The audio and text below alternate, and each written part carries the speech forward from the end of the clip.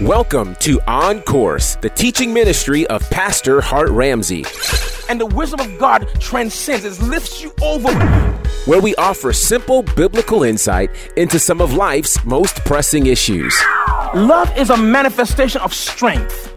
The Holy Spirit produces nothing but strength in us. I want to show you. Prepare for the next few minutes to be encouraged, enlightened, and inspired. Let's join Pastor Ramsey and get on course.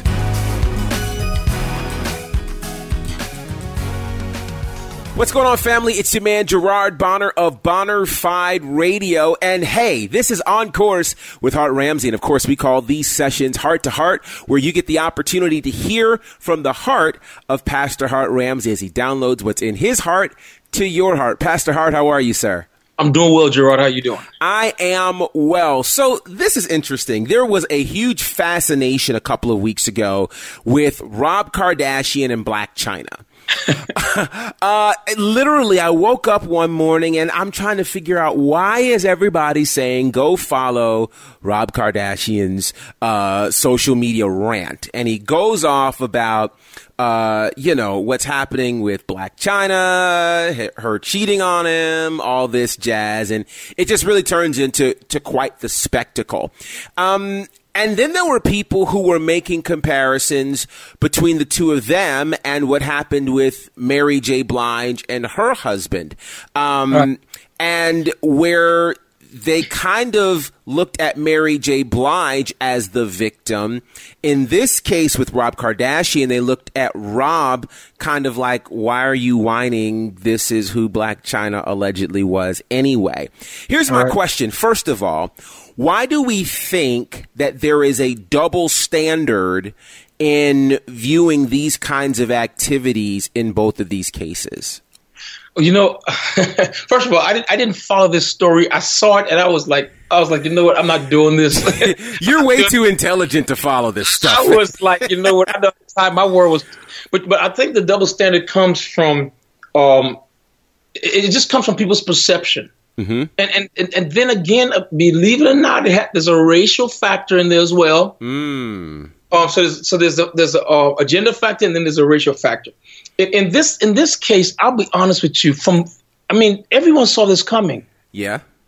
Because the relationship, when you look at who the two people are, okay, you kind of and without judgment, you can see that the attraction was not all just between two people. There were the peripherals. There was her physical attributes, and then it was his financial attributes. Right. And so there was this thing that I suspected that the relationship wasn't honest from the beginning. Okay. You know, Mary J's situation, on the other hand, to me was unfortunate because the way it was billed, in my mind at least, when Mary J first connected with this gentleman, was that she had finally found someone. Right.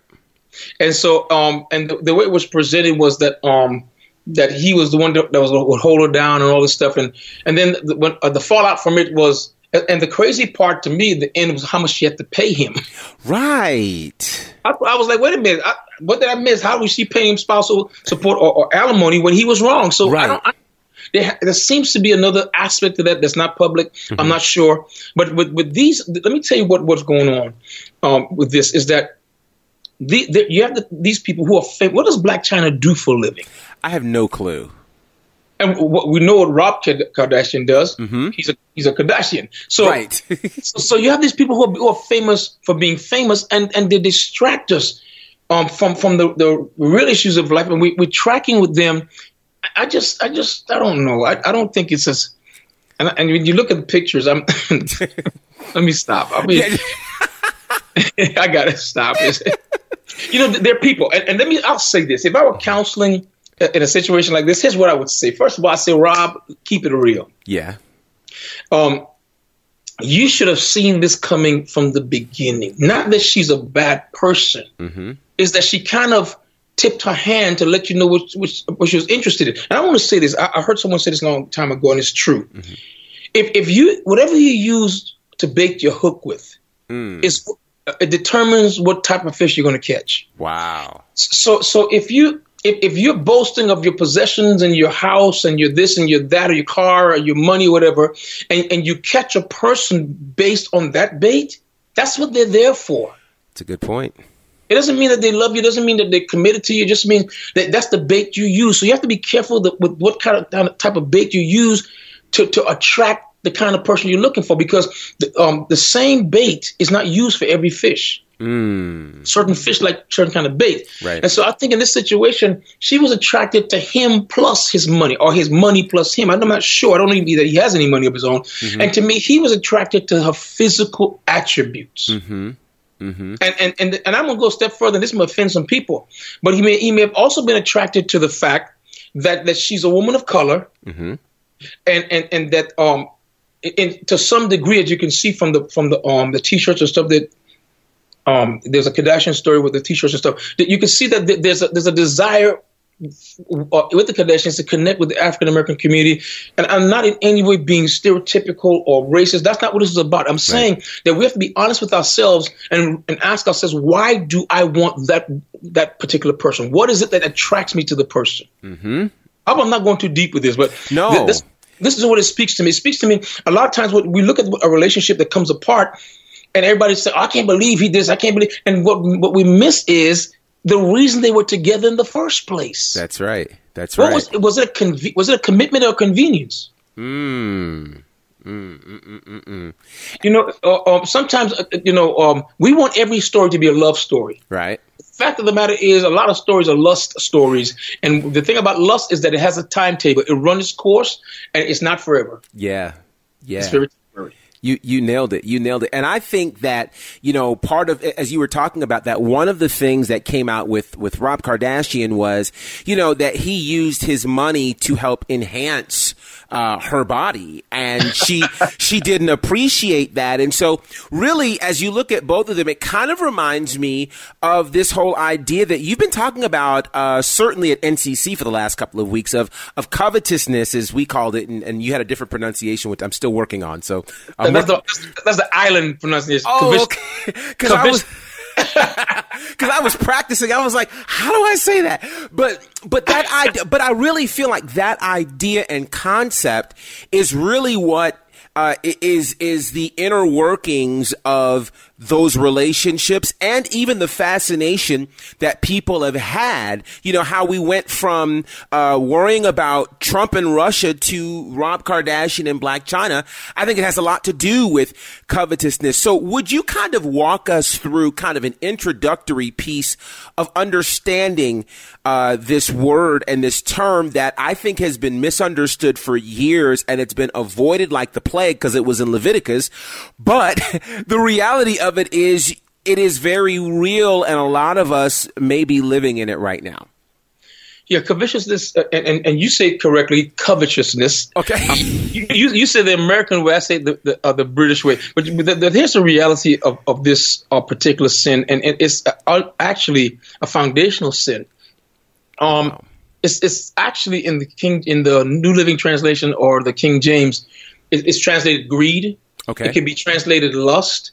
In the original language, it speaks of a legitimate desire that has lost its boundaries. Wow. And so one scripture, I think it's the Apostle John in one of his epistles, calls it the lust of the eye. Mm-hmm.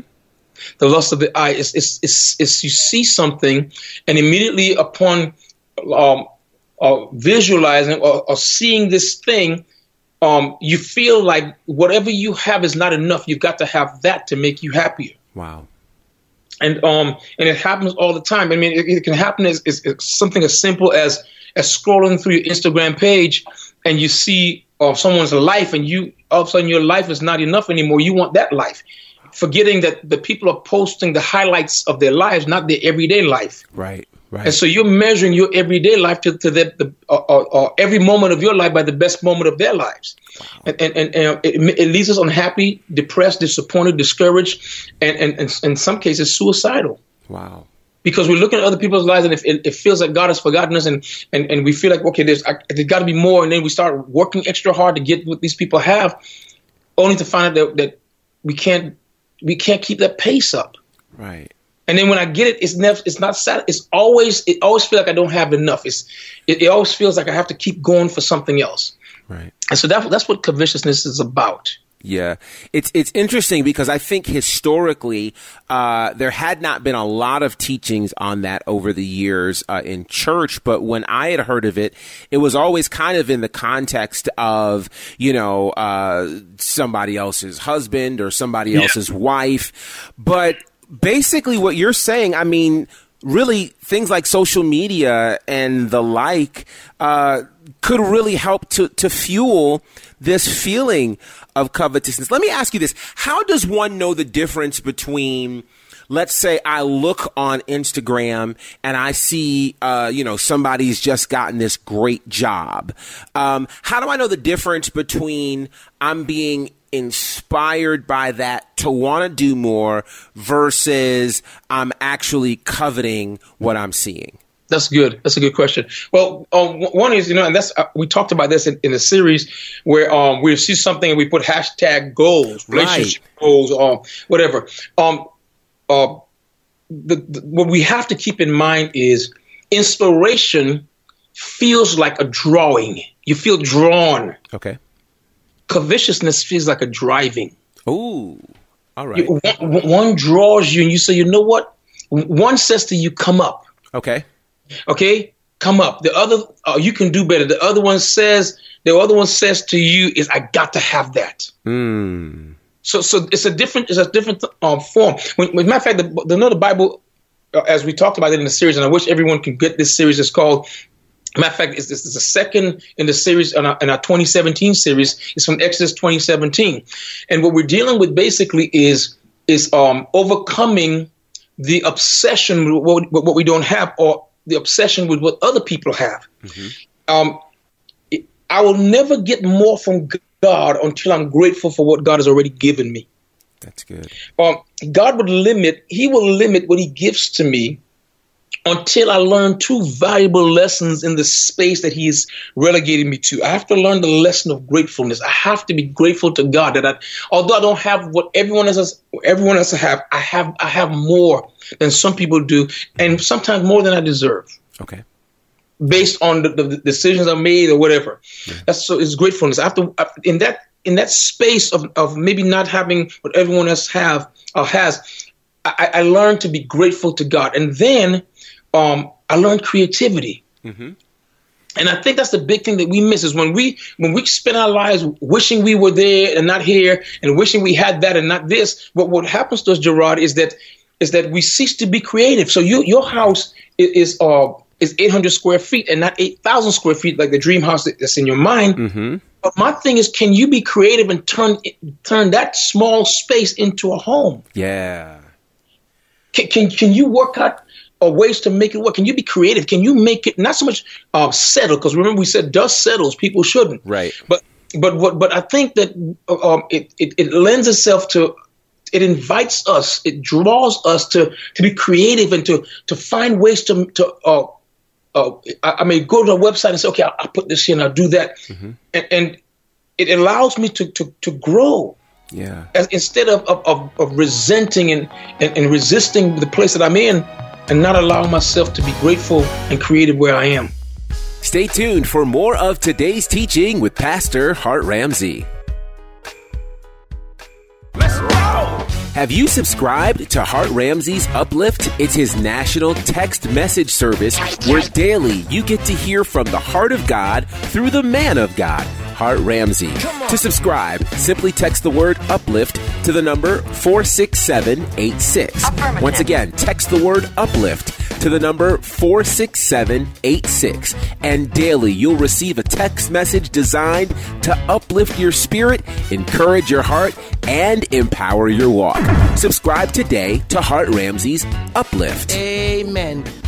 Pick up the new release from Stellar Award nominees Hart Ramsey and the NCC Family Choir titled True Story, featuring the lead single, It Is So.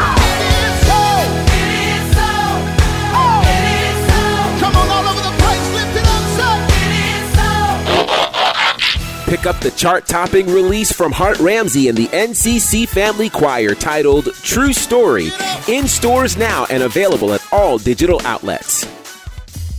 Now let's get back to today's teaching with Pastor Hart Ramsey.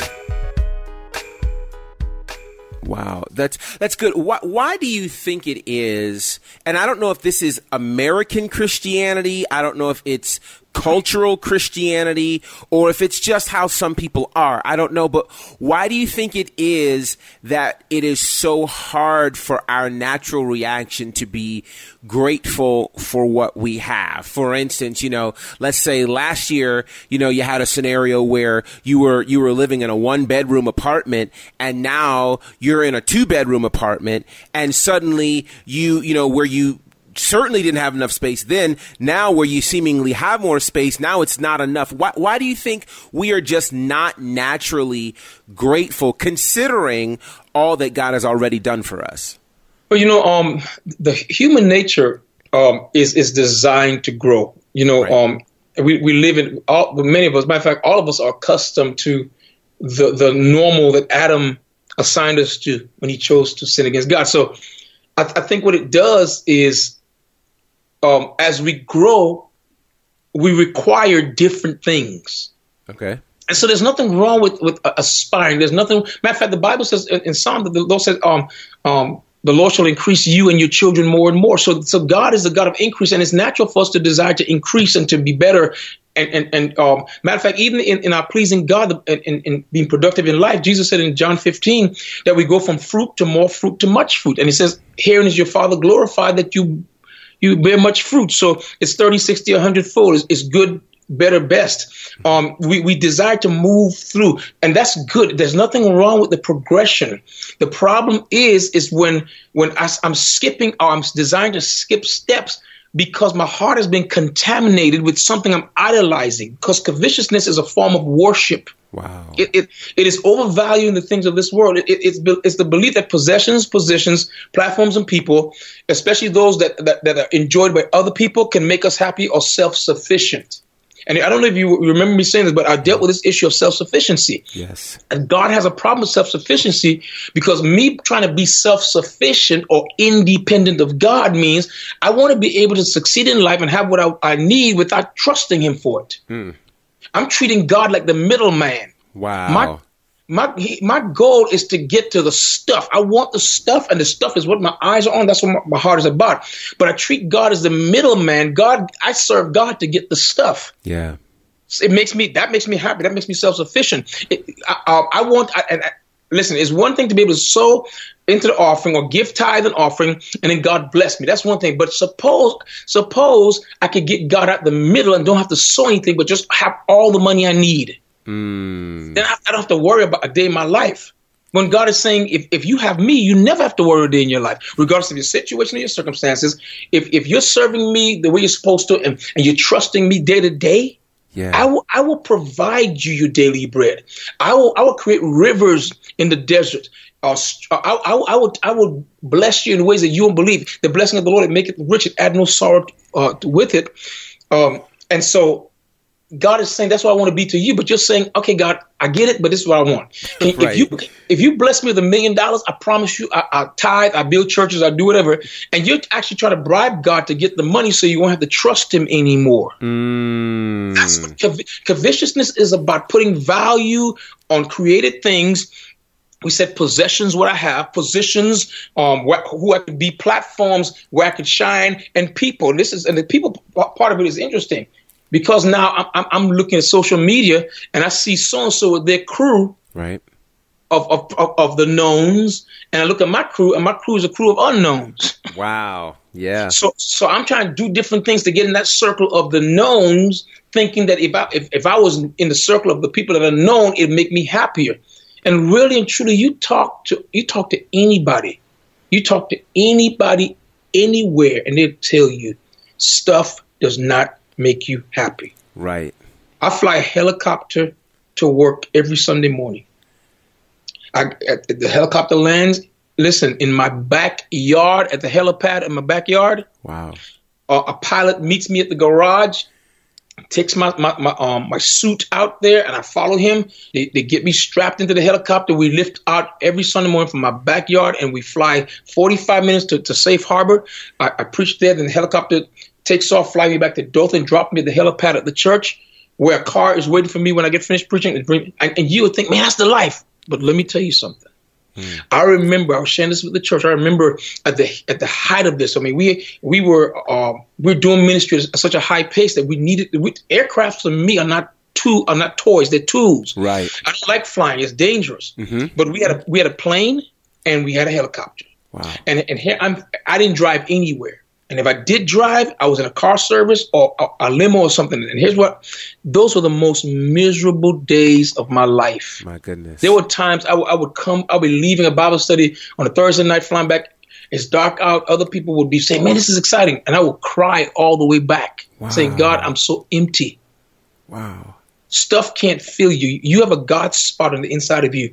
And that God spot craves connection with God. Anything that you try to put in that God spot, is going to disappoint you. So it takes me back to the Rob Kardashian and Blac Chyna thing. Is that the reason we pursue these things is because we're looking for something. Really, we're looking for someone. Right. We're trying to find him in the stuff, in the relationships, in the fame, in the name, and all these different things. We're trying to find him. And we need to, the moment we settle down and say, you know what, this is not working. I need to do it the right way. I need to get close to God. What's going to happen to us is we're going to find that bit by bit, as we release the things that are substitutes and the real comes in, we start to find that we're filled. Wow. And then this is going to bless you. It will take less to satisfy us. When it takes less to satisfy you, God will. I say it like this: when you are properly downgraded, you qualify for the upgrade, and sometimes your downgrade is an upgrade. Wow. I guess the 20th century prophet Christopher Wallace, a.k.a. the Notorious B.I.G., had it right. More money, more problems. Yep. I mean, it's crazy. So why do you think it is, and I'm really curious for this, particularly for those who are believers, why isn't Jesus attractive enough? That's an excellent question. And here's why. Because we don't preach him enough. Wow. Listen, let's be honest, man. You go to the average church, and I love pastors. Yes. I love local pastors. I love mega church pastors. I've been a pastor for a long time. And if you can do this and still love people and still love God, then listen. So I'm going to say that I'm not throwing shade on pastors. Right. But what we have done to people over the years is we've preached everything, but most people don't know very much about Jesus besides he died on the cross, he performed miracles, and that he went back to heaven and sits at the right hand of the Father. That's it. They don't understand that every book of the Old Testament shows us a different aspect of Jesus. Wow. Every sacrifice in the Old Testament points to a sacrifice that he made on our behalf. There's so many things we could be teaching about him. When I start teaching Jesus to my people, listen, the people told me, number one, they felt more loved by God, and number two, they fell in love with God more. Wow. The reason Jesus is not enough is because we don't preach him as enough. My goodness. And when we started, I'm going to tell you how you're in a church where the Lord is not preached enough. And the praise and worship leader has to say, he's not just saying it by habit, but he has to say, if you love God, do blank. Because what it's saying is that they're still teaching the people, even through the worship service, that your love for God is demonstrated in performance. No, really what happens, and they're thinking, I will get them to respond because they're not motivated just by the pure and sheer knowledge that Jesus Christ has done all of this. Wow. But I promise you, when you start to preach Jesus to people, and worship begins to happen, it happens spontaneously. Yes, it does. I was just at Pastor Jason Nelson's house. Let me tell you something, man. You better not let a match in that place. It would ignite. Wow. Because these people have a response to the word where Jesus, the topic, the title of his last record, Jesus Revealed. Yes. Jesus has apparently been revealed to that congregation. My goodness. And it only happens when the men and women of God of that house begin to teach Jesus from different aspects. Yeah. showing the difference. How is he enough? How is he the bread of life? Jesus made some strong assertions. He told a woman, he said, if you drink of this water, you'll never thirst again. Right. And the problem we're seeing, Gerard, covetousness is thirst. We say people thirsty. Yeah. Yes, they are. Yeah. And you know what? It's easy to throw stones at them, but they're thirsty for acceptance because we have not preached to them that they are accepted already in the beloved. Wow. I said they're thirsty for stuff they already have, but don't know they have it. It's like you begging for money on the street because you don't know there's money in your wallet. Good grief.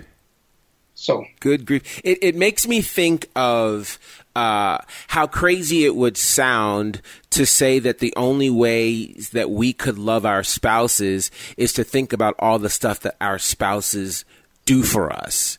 Versus just saying we just love them for who they are. Who you are. But you know what? And that's a powerful analogy because that's a powerful thing. In order to know who a person is, you have to spend time with them. That's right.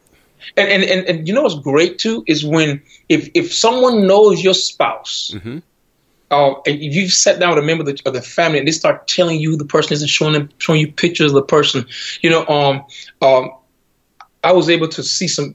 My wife has. Someone posted some pictures of her years ago. Oh wow! And I didn't even know. She will kill me for saying this, but there's one picture that she went through a time in her life where she had gotten really, someone broke her heart. She was brokenhearted. And she'd gained so much weight. And when I saw the picture, I didn't know who she was. Wow!